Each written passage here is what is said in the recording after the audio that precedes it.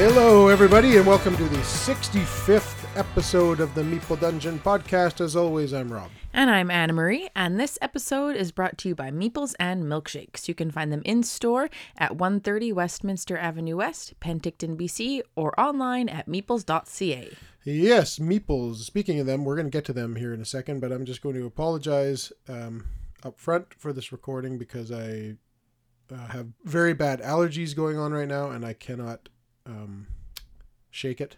So it's just, I'm going to sound a little stuffy and scratchy and stuffy here at from time to time, but I'll try and get through it here as best I can. This is just hay fever is awful right now. But yeah, speaking of Meeples, we're going to Meeples on Friday. Whoop whoop. And what are we attending on Friday? So that's in 2 days, and we are attending a pre-release event for Magic the Gathering, The Lord of the Rings, Tales of Middle-earth. Yeah. So excited. Yeah, the actual Magic the Gathering Lord of the Rings set pre-release event at Meeples is happening. And we've been waiting for this set for a long time. Ever since we heard about it. Yeah, it's been like 2 years or more since we first heard about it. And here it is. The pre-release event, Friday night at Meeples. And it is a sealed sort of tourney, I guess, that's going on there, where we get 6 booster packs each, I believe. And then you pull your cards from there and you assemble a 40-card deck to use in the, however this tournament is going to work. And I think there's 14 people involved, I believe, and it should be a lot of fun. I'm excited for it. I've played a lot of Magic in my time. I don't play a lot these days, but this set has got me really excited, and it'll be good for you too. Yeah, I've tried to play Magic. I mean, I've played it with you, and you show me how to play and things like that, and for whatever reason I cannot get this game to stick in my head. And I think it's because it's so simple. Well, yes and no. Because I've also played with people who just have like overpowered decks. And I just feel like I'm making every play I make, I'm making mistakes. And that's not super fun.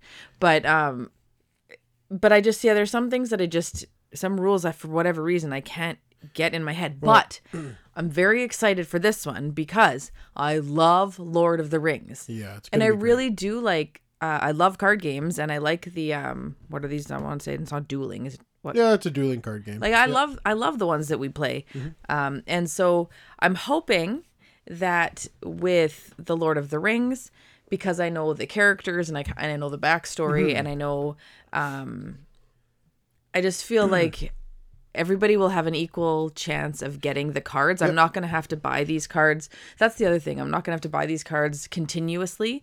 I'm going to buy, like, this set is only going to last so long. And I will buy whatever, like, not whatever I can, but what I buy, that's what I'll use. And I'll be able to play it. And I'll get to know the cards. Whereas I found with the other ones, you buy it and they're so expensive. Like, you buy them. And then all of a sudden it's on to the next one, onto the next one, onto the next one. And you can't keep up. And so that's why I'm really excited about this, because I love this theme. I would like to get all the cards that I can get and then just play this one, and then I can play Magic whenever, but with this. And then maybe if that helps me to understand the game, then I could maybe sub in with other cards and actually play it better. But yeah, this will be fun. You'll be able to make a deck, like, because there's in Magic there's this 5 colors. Yes, there's like blue, red, green, white, black. And black, yeah. and they should be themed kind of accordingly. Right. Where the black will be like, you know, I'm guessing orcs and spiders. Green will be nature, like the Ents probably, and things like that. And the white will be like the Gondor, and green will probably be Rohan or Ents or whatever you want to say. And then what other color? Red, there could be like goblins, and blue will probably be like the good guys. Blue kind of could like, be elves or who knows, or dwarves, or I don't know. But like, it'll be cool because when you're opening your cards, you'll be able to kind of pick and be like, okay, I really want to make a white deck because I really like X characters that I've been finding in the white colors. But then you could do like 2, right? Because most Magic decks are either monocolored or 2 colors. Yeah. And you just mix them up, and there's providing land there, so land is your mana, what you use, Yeah. to fuel the cards, right? Yeah. So it should be fun. I think you'll be able to find a theme that you want to create, and like not necessarily use the best cards, but maybe the cards that you like the best. Well, and I think that will help me too, just knowing the story. Mm-hmm. So I'll know the characters, or most of the characters that I'm choosing, and how they should work together. Yeah. Might help me with how they actually do work together, because I feel like they'll obviously make this pretty thematic for how like their abilities. It's gonna be very thematic, right, like their abilities and what they can do, what they can't do. Like they wouldn't have, they'd have Gimli being good with an axe or Legolas being good with a sword, not vice versa kind of thing. So Legolas good with a bow. what did I say? Sword. I meant bow. My brain. It's honestly. So today is Wednesday. Mm-hmm. Yesterday I thought it was Thursday. Oof. Yeah. Today I also thought it was Thursday. It's been a long Thursday for me already, guys, and I'm not even there yet. Yeah. That's too bad. I was seeing the bow in my head, Yeah. but just said sword. And it looks like there are quite a bunch of prizes for this event as well. First place getting a whole whack of things. 30th anniversary Glen Elendra Archmage, Thought Vessel promo, another promo card of a choice, and 4 booster packs. That's pretty cool. Yeah, and then it kind of gets a little bit less as you go down. But I think at the end of the day, everyone at least walks away with an extra booster pack. Yeah, which is pretty crazy. Or not crazy, but just pretty fun, and just a fun evening. Finally getting to see these cards and play with them when you've been hoping for it or waiting for it for a long time. Yeah, but there's a couple other things I want to mention here. So perhaps the coolest part of what's going on with this set is the whole deal with the One Ring. Mm-hmm. So if people aren't aware, this particular Magic set does have a card that is a 1 of 1. That's crazy. And that is like a 1 of 1 for the entire set. Yeah. So, and that is the One Ring. And there's only one of them ever printed that's going to be there. And so that was huge news a little while back. And there were some collectors offering big money for that. And a guy started out offering $100,000 for that card. If you pull it, he'll buy it from you. But then a whole bunch of people have been starting to realize this, and they've been kind of outdoing each other and offering more and more money. And currently, as of this morning, as of this recording, there is a company. It's called. It's in Spain. It's a game store called Gremio de Dragones. Has offered a bounty of 2 million euros for this card. 2.15 million US dollars that they're offering for this card if you pull it. So, and just everyone imagine how much Canadian that would be. Yeah, it'd be like 2 and 2.6. I'm just joking, as if 2 million isn't enough. Yeah, I'm just. It's crazy. So and this card is just out there somewhere in a booster somewhere. Like it could legitimately be found at this pre-event in Penticton at Meeples. That would be hilarious. Which would be wild. So what we've done as well is we've gone ahead and ordered a booster box for ourselves, which was quite expensive, but this is I wanted to do that before I even knew that thing, just because so did I. I wanted to get as many of these cards as I could, because I feel like this is the set that I'm going to be able to actually play Magic in, But now we want to take that booster box and record opening it. Mm-hmm. Because that might be a pretty cool video to show, and we post it on our YouTube channel. So I think we might be able to pick that up. I don't know if we can pick it up at the event or if we have to wait until there it's might released. Be a certain probably date of the release. I'm not sure, but we'll be doing that in the next month anyway. I would think so. Yeah, can you imagine pulling a $2 million Magic card? I cannot. Holy. I imagine the lottery all the time. Yep. Hasn't happened yet, but it will. And it's fun to think because it's I almost would want to keep that card. Right? I know. The collectors in us. Oh my, because like particularly me being like I was the kid that didn't open. I had a shoebox full of unsharpened pencils. Like, yes, full to the brim. I think we both have a collector's bone in our body. We definitely do. But I would get action figures given to me as a birthday present when I was a kid and just keep them in their box, and I still have them hanging on the wall behind you. Yeah. So, yeah, it would be hard for me to give it up, but for $2 million, I would do it, or more. Maybe I'd squeeze them for a bit more. But so I don't know. It's possible. That's the crazy thing, is until it shows up somewhere, it's up for grabs. Yeah. Like Charlie and the Chocolate Factory. Right? The golden ticket. Yep. That would be wild. That'd be so cool. We are going to be doing that. So if you are at the Meeples Lord of the Rings MTG event, we'll see you there. We'll see you there. And that should be fun. But that's a great segue into our next section, because we're heading on over to the news section. We have some pretty interesting news to talk about another kind of dueling card game. So let's head on over there right now.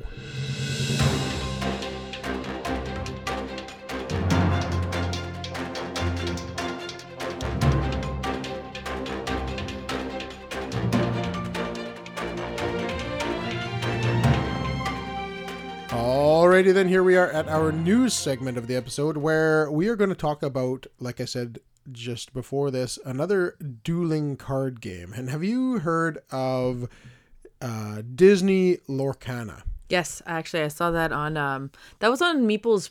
The first time I saw that, it was on the Meeple's pre-orders. Yep. But it was already sold out when I saw it. Like, I think that thing sold out like that. Like, it was, and I was like, I've never even heard of this, and then it was gone. So I didn't super look into it a ton. I kind of read the synopsis, but that was a while ago, just because I'm like, well, it's already sold out in pre-order. I guess if I'm interested, I'll have to wait until it comes in stock. So it is a card game, and this is from Ravensburger, designed by Ryan Miller and Steve Warner, and this is a battling trading card game, like CCG or whatever you want to call it, TCGs or whatever you want to call it. It's a game similar to Magic, where you have a deck of and they use Disney characters to fight each other, basically. Is what this comes down to. And there was a lot of excitement and hype around this game. Yeah, like I think it sold out a lot of places. Mm-hmm. And it was supposed to launch, I believe, at Gen Con, was where it was supposed to first become available. Okay. And that is going very sideways. When does Gen Con happen? I believe that's August. Okay. Yeah. But yeah, there's been some crazy things going on with Disney Lorcana. So a little backstory here. Co-designer Ryan Miller used to work for Upper Deck. Okay. And they make all, like, the Upper Deck has the card deck boxes, right? That's where I know that logo from. Well, like Upper Deck is primarily sports cards. Okay, just because I know, cards and stuff that like our Keyforge decks, we've got Upper Deck boxes to keep them in, right? That's what we've. Yep. I just know that name. Yeah, an Upper Deck is well, at least when I was a kid, it was almost entirely sport cards, collectible. Yeah, that makes sense. Yeah, but so here's an interesting article here. So this one, this is big news all over the place, but I did find an article to read so that I'm not just kind of making this up as I go. So this is from Polygon, a website, and the headline here says Disney Lorcana launch is threatened by Upper Deck lawsuit. So it says here, the pending launch of Ravensburger's Disney Lorcana trading card game is now threatened by an explosive new lawsuit issued by the Upper Deck company. In the 19-page complaint issued today to the California court, so this was 6 days ago, the rival publisher alleges that the co-designer Ryan Miller previously created a similar game that is nearly identical to Disney Lorcana while under contract with Upper Deck. In addition to other requests for relief, Upper Deck is asking a judge for an injunction that would halt the release of Disney Lorcana, currently expected at this year's Gen Con convention in August. Wow, that doesn't give them much time to figure stuff out. This is huge. And it says here, the game Upper Deck says it paid Miller to design is called Rush of Ichor, Ikorr. It has not yet been released. Players are said to take on the role of gods, such as those once worshipped by ancient Greeks and indigenous Mesoamericans. The complaint goes into great detail to prove its claims that Disney Lorcana and Rush of Icor have the same or very similar mechanics. It also calls into question Miller and Ravensburger's intent with regard to sourcing the rules for their own game. And then it goes on and on and on. It says the complaint goes on to demand punitive damages, restitution, injunctive relief, enjoining Ravensburger from publicly releasing Lorcana, and more. That's interesting. I mean, I'd be curious to see how similar they say the games are, because they're all fairly similar. Like, honestly. Yeah, at their core, they kind of are. At their core, like, when they're saying, like, similar mechanics, well, yeah, all dueling card games have similar mechanics. They do. And they all have to use different language so that they don't get sued. Like, you can't tap. Exactly. You know, Magic you can tap. By right? Wizards of the Coast. Yeah. Tapping is their mechanic. And so then and so you've got, like, you Exhaust can't and turn sideways. Yes. You've got all the different lingo and terminology because you can't use tap, but you're all doing the same thing. And so, like, the mechanics are very similar. You just have kind of the differences in the gameplay. So I'd be curious. I'm not surprised that the mechanics are similar. So curious to see how I also, that's interesting too, because it's crazy. I find that somebody, so he worked for Upper Deck. Ravensburger. No, he works for Ravensburger now. He worked for Upper Deck, designed a game. Yep. Called the Rise of Icor or something. Doesn't matter. Yeah. So Rush of Icor. So I find it, and it's not out of the realm of possibilities. I'm not saying either way. I don't know anything about this, but it seems strange that in this day and age, especially with, like, you're working at a company, you have to sign all sorts of things. Mm-hmm. You're under contract. It seems strange that he would make the same game for another company. Mm-hmm. You know, like, it seems that I feel like he would know enough that how much he would have to change it to not be the same game or even considered. Yeah. That seems, I don't know. What it's sounding like is that it's basically the exact same game. They've just slapped the Disney theme on top. And, like, if that's the case, holy shame on you, because you can't do that. No, it says, actually, there's a thing here from Ravensburger. It says, as of June 9th, this was said. It says, we at Ravensburger, so this is a representative. I'm not sure who.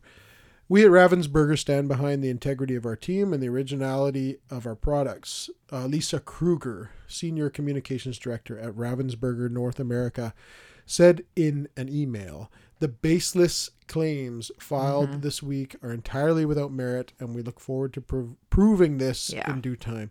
In the meantime, our focus continues to be developing and launching a fantastic game in August. So I also found that makes me think that it is kind of baseless, just because I don't, on top of the fact that I think that the designer would know better than I would think, right? Like, I just, I feel like Ravensburger must know what the other game is that he designed in some fashion. You know, maybe there are privacy issues where he can't explain it, but I don't know. So, but I found another article from yesterday, this one from IGN, with a headline saying, Disney Lorcana still targeting August launch, calls the stolen game allegations baseless. It says Ravensburger is still targeting an August 18th release date for Disney Lorcana, despite receiving a lawsuit alleging it has stolen the game. In a statement to IGN, Ravensburger didn't indicate the highly anticipated launch of Disney's Magic the Gathering and Pokemon TCG competitor would be affected after calling Upper Deck's company lawsuit baseless. And then it goes on to say much of the same stuff there. But that's a pretty wild thing. Yeah. It almost, and I mean, like I said, I don't know anything about this, but it almost seems like, oh, you've got Disney with you. You've probably got a lot of money. Let's try to get a piece of that pie. You know? If they can... If I can sue you for anything, let's try to do it. Yeah, it's just... But I don't know that designer from anyone, but I just feel like he would know better. To see, what else is this? Oh, the name sounds familiar, so I shouldn't say that. Let me see here. Disney Lorcana, Ryan Miller. I think that's just a common name too. So I might. Betrayal Legacy. Okay. Axis and Allies Zombies, the Princess Bride adventure book game. So I have seen his name then for sure. Yeah, Betrayal Legacy is a big one. He's designed stuff for Digimon. That's another card game. Epic PvP fantasy expansion games. So he's no stranger to board games, card games, Nope.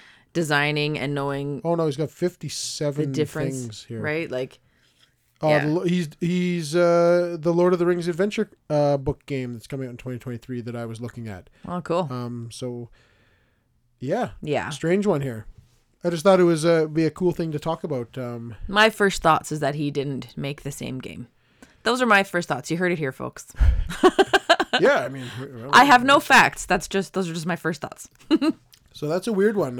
I'm excited, or not excited, but I'm intrigued to follow this story and see where that ends up, and see if they do release it at Gen Con, and if there's still the pending lawsuit or whatever. That's interesting too. I looked up the dates when you were saying you thought it was August, and it looks like it's saying August 3rd to 6th, but that was saying August 18th for the release of the game. So maybe they changed it not to be at Gen Con, but a little bit after, or maybe the dates on the internet are wrong. Like it might, Gen Con's maybe probably pre-release. Oh yeah, that could be it. Yeah. So yeah, there you go. Big news in the board gaming world. That's a crazy story. So yeah, we'll see what happens with that. But I think that's it for that segment of the episode. We have a review to do. So we're going to head on over to our final segment right after this. Meeples and Milkshakes is a great place for all sorts of gaming fun. They offer a stay and play library with over 500 games, yummy eats like delicious milkshakes, tasty treats, and scrumptious sandwiches all made in-house. And they host a board game meetup every Wednesday and Friday at 7 p.m. Not only does Meeples and Milkshakes have a wide variety of games to purchase in store, they also have an extensive catalog of games available online at meeples.ca. Their easy-to-navigate web store features new arrivals and restock sections, which are being constantly updated. Looking for the new hotness? Check out their pre-order pages. That's right, there are multiple pages of pre-orders with hundreds of titles to choose from. Oh yeah, they also ship across Canada. Check out Meeples and Milkshakes and their friendly, knowledgeable staff in person at 130 Westminster Avenue West in Penticton, BC, or online at meeples.ca. Alrighty then, here we are at our final segment of the episode where we are going to do another Meeple Dungeon review. And what are we reviewing today, Anna Marie? We are reviewing The Stuff of Legend, designed by Kevin Wilson, art by Charles Paul Wilson III, and published by 3WS Games. Yeah, Third World Systems, I believe. Oh, well, there you go. Yeah, The Stuff of Legend. This was one of, if not our most anticipated game of the year. Yeah. So it had high expectations for us. In particular. And yeah, so a lot of people probably aren't aware of what the theme is here, because it's a very specific, unique, cool theme. Yes. Do you want to let them know? For sure. So The Stuff of Legend is based on the original graphic novel, The Stuff of Legend. So the year is 1944. A boy rests peacefully in his room with his loyal puppy, Scout, and his favorite toys, when he is suddenly snatched from his bed and dragged into his closet by the evil boogeyman. The devoted group of toys, led by the courageous toy soldier known as the Colonel, must stage a rescue mission. Despite their apprehension at what lies ahead, the toys venture into the boogeyman's terrifying closet realm known as the Dark, and find themselves in a world where they have become real and can be hurt.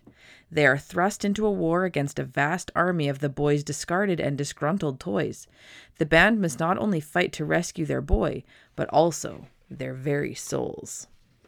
So the introduction to the game here.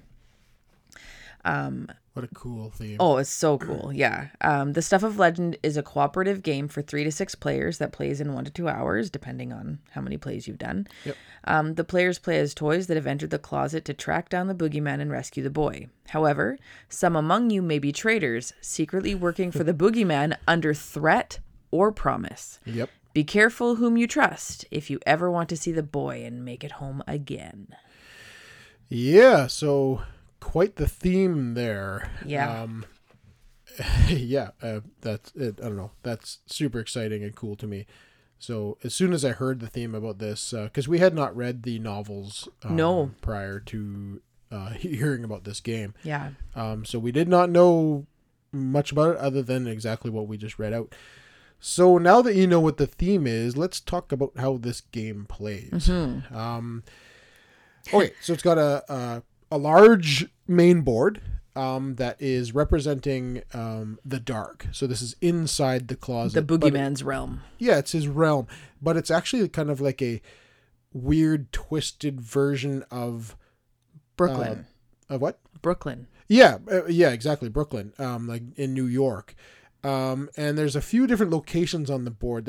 And they're split into kind of color-coded circles and pathways. There's an area that's the Brooklyn Creek. There's an area that's the ruined zoo, an area called Hopscotch, and then the jungle.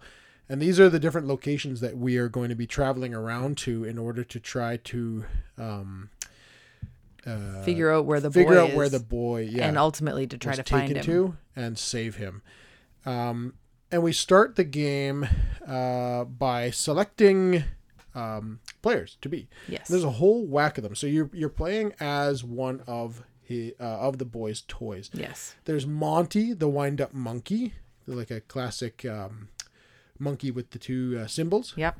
There's Fillmore, who is basically a top hat. Yeah. Like a Monopoly top hat. There's the General, who is a like knight on a horse sort of thing. He's a soldier, I think, the General.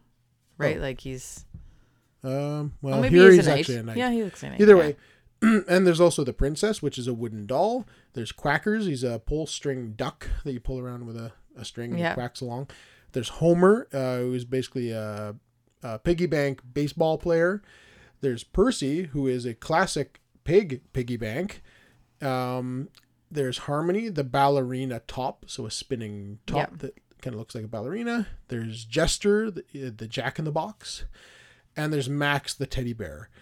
And so you pick from one of those characters, and you're going to have like a kind of a home card for that character and a stand, or there's standees, but in our version there's minis. Yes. That come with this. But the standees are nice. The standees are really great. The standees they're quite large as well. They're not little normal sized standees. Like they're quite big. Yeah, they're definitely nice.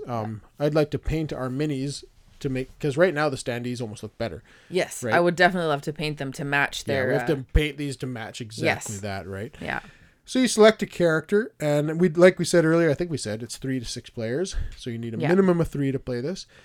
You take one of your players, you take your mini, and you are going to take a loyalty card. And these cards are like really crazy things. So it's literally a card that says that you're loyal to the boy, or a card that says you are loyal to the boogeyman. And there's one more in there. Well, there's a few other things, but that's the gist of it. There's a couple specialty cards that you can also add in depending on player count. Yes.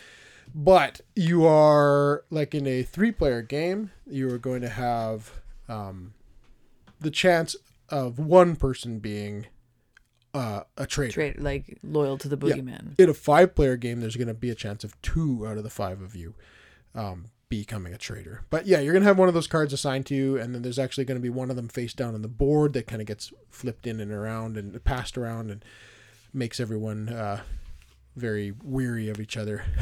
Yeah. And then you're going to seed out the board, and you're going to kind of create these zones: the Brooklyn Creek, the Ruined Zoo, the Jungle, and the Hopscotch. And you are going to lay out kind of cards that are in kind of stacks, where there's a location card, which is on top, and it's these are all face down, and they get revealed when you go there. And then underneath them, there's going to be encounter cards of things that you encounter at that location. And you are going to have a mini of the boy. Basically on this track, there's a time track, which is kind of one of the end game or triggers. End game triggers, yeah. That as this figure of the boy moves down the board and it ends up at the bottom, you are going to instantly lose the game. Then there's also a mini of the boogeyman, who is up at the top of the board in what's called the attention level and troop strength track. And we'll talk a bit more about that later. And then all of your characters are represented by a single mini on the board. And your minis are actually used in the action selection spot, which is on a separate little board that you put beside the main board. Yeah, so like the player mini for like actually moving on the game board, it's got Scout, his dog, and like a flag and helmet. Like it's just representative of kind of all of you. It's representing all of us in one, like working as a team. Yeah.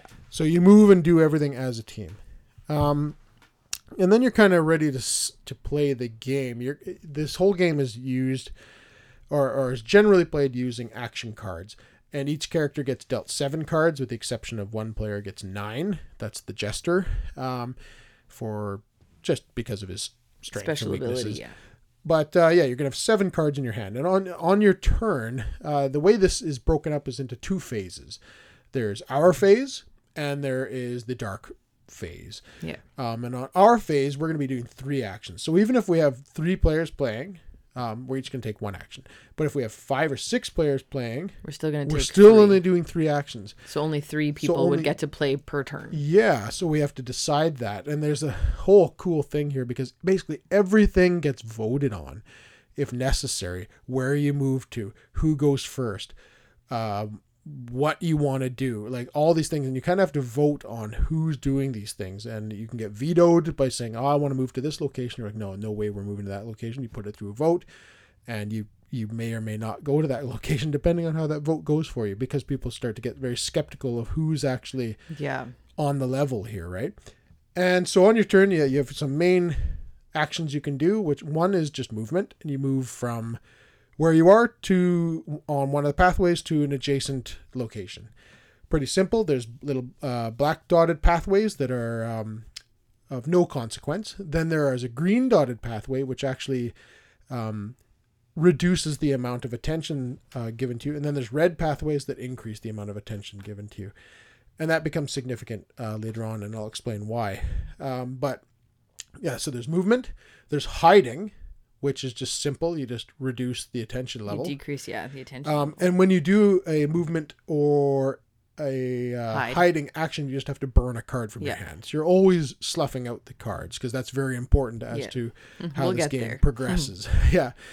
And then there's also just basically playing a card from your hand. Yeah, so you've pretty much got like attack cards. You've got escape quietly, like so you can get out of there, because generally if you're engaged with an enemy, you can't escape. You have to deal with them. Yeah. But there are some cards that will let you escape. There are ones like, oh, let's scout. Let's try. So you can look at some of the cards on adjacent places. Yeah. There are just different symbols on these cards that represent the different things that you can do. The red being basically attack. The blue being searching the different locations. They're little binoculars. To gain information that is at the locations adjacent to you. Then there's the handshake green symbol, which is like kind of like a social symbol. It's like you're talking. Yeah, you're discussing things or talking things, because there's going to be different tasks. Is that what they are? The tasks are on the cards on the board, yeah. Yeah, where you can use those to kind of usually fulfill tasks and things like this. And also, then there was the question marks. Those are wild. That are wild cards. Yeah. But yeah, those, like, sometimes, like, if you're fighting an enemy and he's got 5 health, you'd need, like, 5 of those red symbols. Yeah. And so you can... It's usually 1-to-1. It depends on where the boogeyman is on the attention level and troop strength track. But it can be... Each enemy can be as low as 1 hit point per or 3 hit points per. Yeah. And that'd be bad if you're in that scenario. Yeah. And then there's you're playing a card is basically one of your other actions, or you can pass and burn a card to end your turn. And then there's a villain phase after you've done 3 actions, in which the villains will, any adjacent troops to you, there'll be like enemy troops on the board. They'll move 1 step closer to you if they're adjacent to you. If they're already on your space, they're going to deal you a damage. And then there's also other cards that will be revealed as you move along that have the boogeyman's face on it, and those cards will also activate doing bad things to you. Yeah. When you take damage in this game... That's actually really... They have a wound track at the bottom of the board, and it's very interesting because you get wounded as a group because it's a co-op game. So like if you take... we have 6 symbols on the wound track, so there's 6 different levels on it. The first level, somebody loses 1 card. You have to get rid of a card, and you guys choose who it is. If you were to get another wound, you would move it over, and then somebody would have to get rid of 2 cards, and then 3 cards, and you guys decide who's getting rid of them. Yep. And then it goes on to the next 3 flipping. Are coin flips. And we'll get to that in a minute, what the coin flipping means, because that's bad news. Yeah. And we should talk a little bit more about the cards. So some of the cards are have a black ink all over them, and they're supposed to the term they used is stained. These cards are stained, and if you were to use one of those cards, it's a stained action. And what that does is on your player mat, your little player card, for instance, for Max here, he has a strength and he has a weakness, basically. Yeah. And every time you play a stained card on your turn, or someone plays a stained card for you, because you can help. Thing. You can boost other players' actions. So like if you needed 5 of the binocular symbols, but you only had 2, other players can help you to get to 5 by playing their own cards with those symbols. But if they play a stained card for you, or you play a stained card, you activate the stained action. You activate your kind of weakness thing. And with Max, he has a rage sort of thing. It says, when one of Max's actions is stained, so using a stained card, his rage interferes with any talks underway, and every other hero must reveal and discard a card with the handshake symbol on it if they can. So that's usually... it's something like that happens with a stain. It's usually not horrible, but it's just kind of like annoying. And it can really be a hindrance if you're continuously getting hit with them. Yeah. And every character, vice versa, also has a strength. And Max has one called Strength. And he says before he performs an action, Max may discard a card to kill a troop in his space, which is pretty awesome. Just simply discard a card and boom, you can get rid of a troop. So every character has something good and something bad. I played one where I could heal. So like I could just discard a card to heal when we got a wound, so we wouldn't have to have someone say like getting rid of cards or flipping the coin. Yep. But if it was if I used a stained action, then I would help heal like the enemies essentially. So instead of if on my action I would be killing an enemy, instead I would just move them adjacent. So that can be a pain when you're really trying to get rid of somebody, or you use a specific card to try to get rid of a leader, and then you can't because you don't have enough support. So So to reiterate here, you 3 actions per hero turn, and that's decided amongst the players and whoever's playing, and then it's the dark side's turn basically, and they'll move troops towards you and attack you and fire up cards that are on the table that do bad things towards you, and then you go back to you and you play again. And so you're going to be moving around the board, and you're going to be going to all these different locations. There's tons of different locations to go to, all within those 4 main zones. And you're going to be flipping over location cards and doing whatever it says. You're going to be encountering big bad boss kind of toys that are in the closet working for the boogeyman. And you're also going to find tasks that allow you to do something very important. So on the board, there are 4 black circles. And those these are potential points. Locations of finding the boy and winning the game. And this is the cool thing about this game, is that there's 4 spots and there's 7 tokens that can go into these 4 spots. They're numbered 1 to 7. Yeah.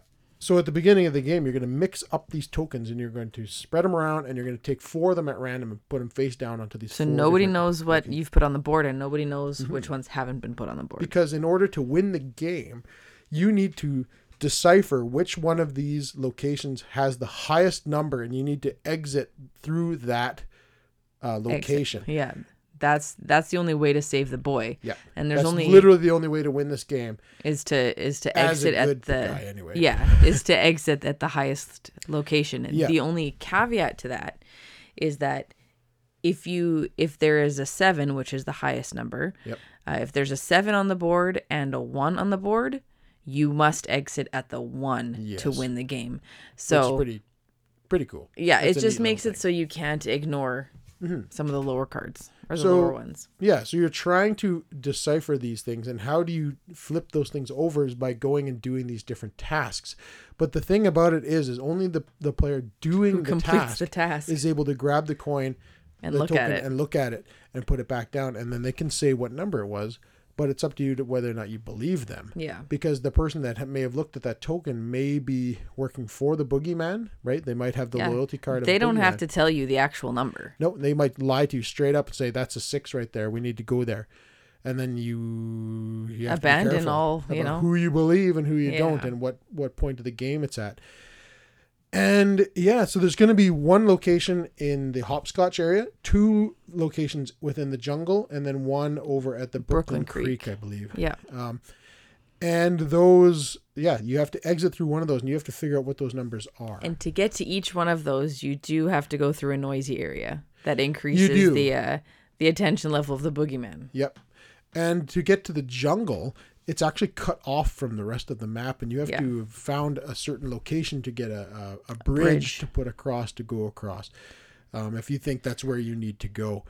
And that's kind of what's going on. There's one other thing I need to really mention, and that's about the boogeyman himself. So there's an attention level track and troop strength track that has a figure of the boogeyman on it, and as you move through the game, his attention level is going to go up and down, and that what that means is the higher he is on the attention level is the more focused he is on where you are on the map, and the harder his cronies are to kill. Yeah, because as you go up that attention level track, not only does it increase his attention to where you are and the adjacency of his troops to you, because if you're on an attention level 3, that means that all the little troops on the board that are within 3 spaces of you are going to know where you are and start moving towards you. Yeah. But not only that, but there's also certain brackets that you're going to come in and out of that increases or decreases the life strength of the troops themselves. So if you're up at the max level in the attention level, not only are players know exactly where you are and they're coming for you, all these little troops all over the board, but also their strength of the troop themselves is going to be 3. So each one of them is going to take 3 hit points to take down, and that's bad news. Yeah. So you want to manage that attention level and troop strength track and keep that as far down as possible. Keeping it down, yeah. Keep his eyes off you, right? So there's the other cool thing that is the coin flipping. So the coin flipping comes into play typically when a player runs out of cards in their hand. Yep. So you start with 7, or if you're the jester, with 9. And as you when you run out of cards, you need to get new cards. 7 more. So immediately you'll draw 7 more cards. However, every time you draw new cards, you have to flip a coin. And the coin that you have in the game, it's got, I believe, loyalty, the boy, on one side, and revenge, boogeyman, on the other side. Yep. And they're both awful. Bad stuff. There's no good side of the coin. Yep. They're both bad. So if you flip it and you land with the boy's head face up, well, then the boy on the boy's lost track moves down. Yep. So as he moves down, he's getting closer to that the boy's lost spot, which is one of the game end triggers. Yep. Also, as you get lower, you'll start to get to a -1 hand size, a -2 hand size. Yep. So instead of picking up 7, you're going to pick up 6 or 5, which is also going to trigger that action a lot faster, flipping the coin. Yep. It starts to snowball the further the boy goes down the quickly. Lost track. Yep. Because you all generally start to lose your cards at the same time, so you're flipping at pretty much the same time. Then the revenge side, so if you get the boogeyman's face, you have to pick up a boogeyman card, and those are awful as well. There can be okay, everybody's hand size is less than 1. There was a card in there, flip the coin 3 times, right?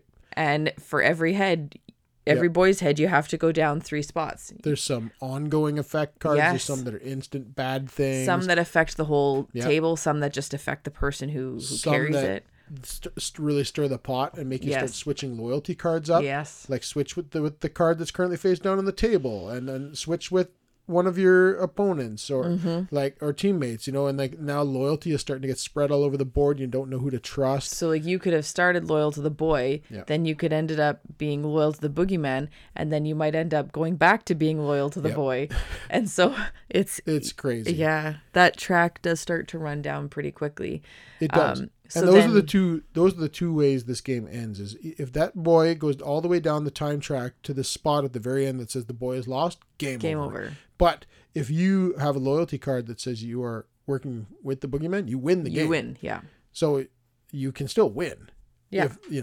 If you're a bad guy. It's a game end condition, I guess, and then it just depends on which side you're on as to whether you win or lose. And the same thing with those 4 locations. If you get to the location with the highest number on the table, then the good guys win. If you screwed up and you're not sure and someone lied or whatever the case is, and you go to the wrong one, you lose, and then all the boogeyman supporters win. Yeah. And they're trying to manipulate you into doing that. They're trying to slough their cards off as quickly as possible to make to force flipping of the coins that just bring out worse and worse things for you. Yeah.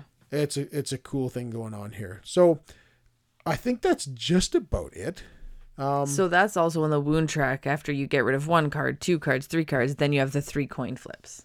Yes. So every time you get a wound past the halfway point, you're coin. flipping coins, and then it does kind of reset, and you have to go through that whole thing again. Yeah. But it's still, at that point, it's really bad news. That's why the wound is bad, because you're getting rid of cards in your hand, right? Yeah. So then you're going to be already flipping sooner. Yeah, and so there's tons of cards you're going to play. There's lots of deliberating going on as to what the right decision is, where should we go, who should we trust, helping each other do attacks or various things just to try and find that location and get that information and try to deliberate which of these locations the boy is being hidden at and hopefully win the game. But it's a tough one. So I think that kind of explains what's going on here. So let's revisit the theme. It's obviously this theme works really well. Yeah. It was designed specifically for this theme. And it works really, really well. We have the first volume 1 and volume 2 of the Stuff of Legend graphic novels. I will be getting the rest of them. I think there's only the 2. I was reading it. Really? There's only 2? I haven't read the second one yet. I've read the first one. Apparently, I think there's only the 2. Either way. Then we've got them both. Yeah. We have 2. And you've read the first one. Yes. And I've read part of the first one, but not the whole thing. But yes, this basically what you're seeing in the book is being played out here on the board. And theme, fantastic. Yes. Really, really good. It's clearly made with the books in mind. And it's right here. It's a very engaging theme, yeah. All the artwork, all the characters, all the everything about this theme just oozing out of this as far as Stuff of Legend goes. There's no way that you can't think about what you're playing in this game. Like, you're constantly reminded that the boy is going to be getting lost. Oh yeah. Like, you're gonna lose. Like, he's gonna be lost to the boogeyman if you don't. Oh yeah, you're up against the clock, and you're doing everything you can, and you're getting desperate towards the end, being like, we're going to lose him for good if we let that happen. Yeah. So we have to take a chance and try to, we're not certain yet, but we have to take a chance to win. Yeah. Right. And I won't say what happened, but in the first book, you can see where some of the loyalties shift and why they shift. And so exactly, it makes sense as to why you have that potential shifting loyalty and how they can go back and forth kind of thing. Yep. But theme, I love it. I think it was fantastic. Oh, it is very good. So theme aside, the artwork. Fantastic. I love the artwork. All identical to the book, just like we said, and it's a great style. It's fantastic. It's very, very graphic novel-y. Yeah, the cover art of the board, or of the box, the box art. Yeah. So and this is the one that was on the Kickstarter page, and I thought it was such a cool cover because you got the right side of the board, you can see the toys. Like it's backlit in the bedroom, so you've got like his lamp is lighting them, and you've got the actual toys. You've got the actual toys there, and then on the left side of the board, there's like a line, and it divides it. It's you're opening the door, but then you've got it's like dark green, grays, and you've got the real forms of them. So like the grizzly bear, the jester, the duck, like they're all the soldier and it just very like they contrast each other very well. Fierce, realistic versions of them, the way they are in the dark versus the actual toy that they are. And then with the version that we got, they actually had a box sleeve. With an alternate cover art. Boogeyman edition. Yeah. And this one was cool. You've got like the boogeyman, and it's like he's playing a game with as if the toys are like the players, kind of like what we have here. And it's the boogeyman moving the toys around a board, and it almost does look like he's almost playing the game. Yeah, he's trying to be the puppeteer, trying to, which makes sense for him. But I think the art is fantastic. I think it draws you in, and it's it's very good. And then components, really good. Yeah, we have the deluxe edition, mind you. So we have minis. Like I said too, the cardboard standees are awesome. Yeah. However, they're great. This metal coin was worth it just for this. No kidding. In the game, the retail version, you got a plastic coin. But we have this heavy, and this coin is huge. Yes, it's like probably 2 inches. Yep. Wide. And it's heavy and thick and just beautiful coin. So just for the coin alone, I think it was worthwhile. Yeah. But the components are great, cards are great. Yeah. Board is great. Everything's great. Yeah. The minis are awesome. I think they'll look really good painted. Yes, I do too. And hopefully we can do that and paint them up identically to what they are in the comics. Would be awesome. So components really good. Are these game trays? I can't remember. Yes, they are. Yeah, they are game trays. So it comes with game trays. And it was great. So rule book. I learned this game. And I learned most of it through the rule book. So I always generally do the bulk of the setup through the rule book, and I start reading through the rules, and then I'll find a video to kind of companion learn the game. And I found a couple great videos out there, and there was one from Third World, I think. I think so. I can't remember, but rule book was great. It has I'll caveat that a little bit. There's a couple confusing terminology terms, where you're not quite sure if you're playing it or doing exactly what you're supposed to, but I think we had it figured out in the end. We played it a few times, so I think at the end of the day we were playing it correctly. But just about adjacency and things like that, there's a few things that weren't quite clear. But overall, learning the game was very. Yes. The basic game itself was pretty clear, except for just a few small rules, basically on movement and adjacency. Yeah. But I don't think that affected the game. Really affected anything. No. So rule book overall pretty good. Yes. So we're at the point of the episode. We have about 7 minutes of deciding whether we recommend this game, and if so, who for. So this is a hidden trader game. So at its core, this game is just a fantastic co-op. Yeah. Like if you were to remove the hidden trader altogether, you could play this as your team of toys trying to find the boy, and it'd be a great co-op game just on its own right. So it's like we were talking about it the other day, where it feels kind of like Forbidden Island, Forbidden Desert, where there's all these different locations that you're going to and information you need to find at these different locations to help you survive the scenario, right? And that's kind of what's going on here, except for there's also a whole bunch of bad things that you run into that you have to fight off and escape from, and whereas in the Forbidden Islands and Desert games, it's just kind of very basic. You just go to a location and find something or don't. Where here, there's lots of locations and lots of things to find and lots of bad guys to fight and tricky situations that you find yourself in while trying to find out the information as to where this boy is hidden at the end of the day. But then on top of that, you also add in the hidden trader, and it's just crazy. Yeah. It just adds such a like stressful element to this. Yeah. Where in there we played last night 5 player, and right to the end people weren't fully convinced on who to trust. Yeah. Right? Like you and I were very convinced that each other was bad. Yeah. You were convinced that Kurt was good. I knew he was good. Yeah. But you thought I was bad. So I might be lying. And then, well, I couldn't figure that one out. Just, but he was being weird with that one because I know he was trying to not let the loyal to the boogeyman guys like in on it, but I was like, but you're just doing weird things. Then I was like, well, what? Why would you even do that? But still, to the end of the game, we're not entirely sure because we knew there was at least one of us was bad, and then it turned out that 2 of us were bad right from the or right from the very beginning. Dustin and Scott. Dustin was playing way too quietly. I'm like, he's definitely got to be because he's never that quiet. But and that adds such a thing to it. And then when you start shifting the loyalty around, we're like, I was good, and you were certain of it. Like, let's say, but then I had to switch, and they're like, well, he's still playing the same, but is he good? I don't know, right?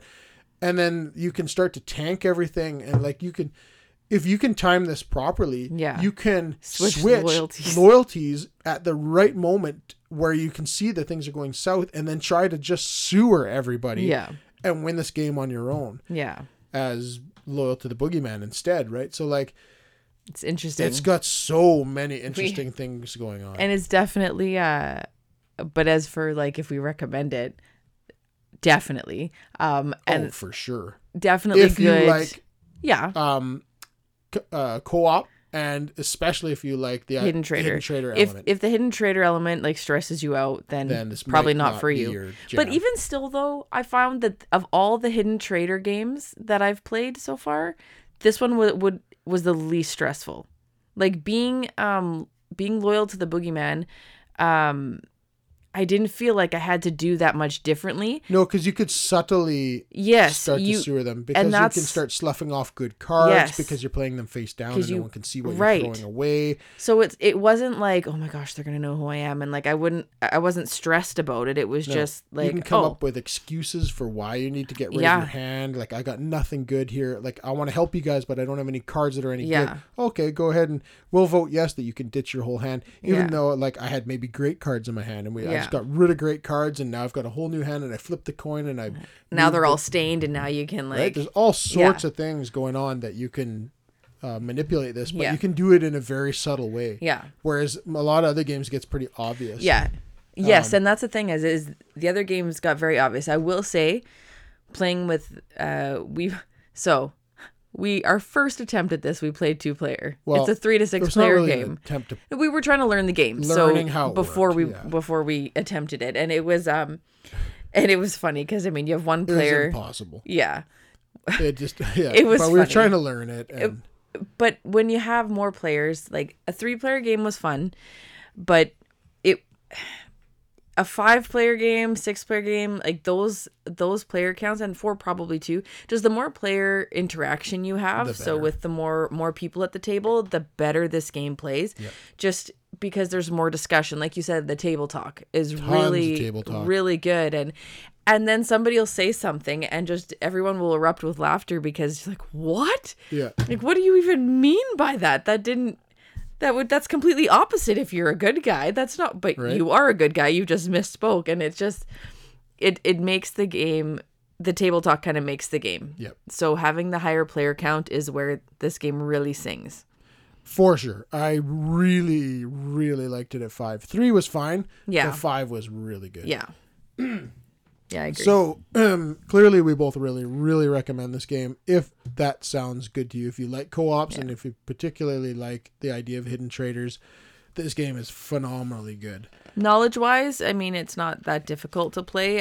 Just content-wise, there's a lot of strategy. Though, there's a lot of strategy, right? And if you've got decisions and things, you got kids and the boogeyman, it can be a frightening theme. So yeah, maybe for a little bit younger kids, this could be a little. You don't want them thinking about this before they go to bed. Yeah. But overall, this game was great. It did not disappoint. No. It was what I was hoping it was going to be. And yeah, it was awesome. This is just yet another fantastic game in the year of 2023. Yeah, they did a really good job, I think, bringing the graphic novel to the table. They did. Yeah. It's super good. And yeah, I think you could play the co-op if you were to just ignore. I don't think it would be as fun. I agree, it wouldn't be as fun. I think, but I think you could do it if it... you didn't like Hidden Trader. For sure, you could. I think you could do it. But for sure, the Hidden you just Trader take out is those what cards. really makes this ultra interesting. Yeah. So yeah, the Stuff of Legend from Third World Studios. Fantastic game. Yeah. Yeah, we love this one. And just, like I said, another great game. We've been playing a lot of good games lately. Yeah. This one, highly anticipated and did not disappoint. So, that being said, we are right on time here. That will call an episode. Awesome. You can find us on Twitter at Meeple Dungeon, on YouTube, The Meeple Dungeon, where you can see a unboxing of this game, by the way. Yes. And our email is themeepledungeon@gmail.com. So if you want to contact us, you can find us there. And I think we're going to run, and hopefully we see some of you at Meeples for the Magic Lord of the Rings event Friday. And we're going to run, and we will see you next week. Cheers. Have a great week, everyone. Bye-bye.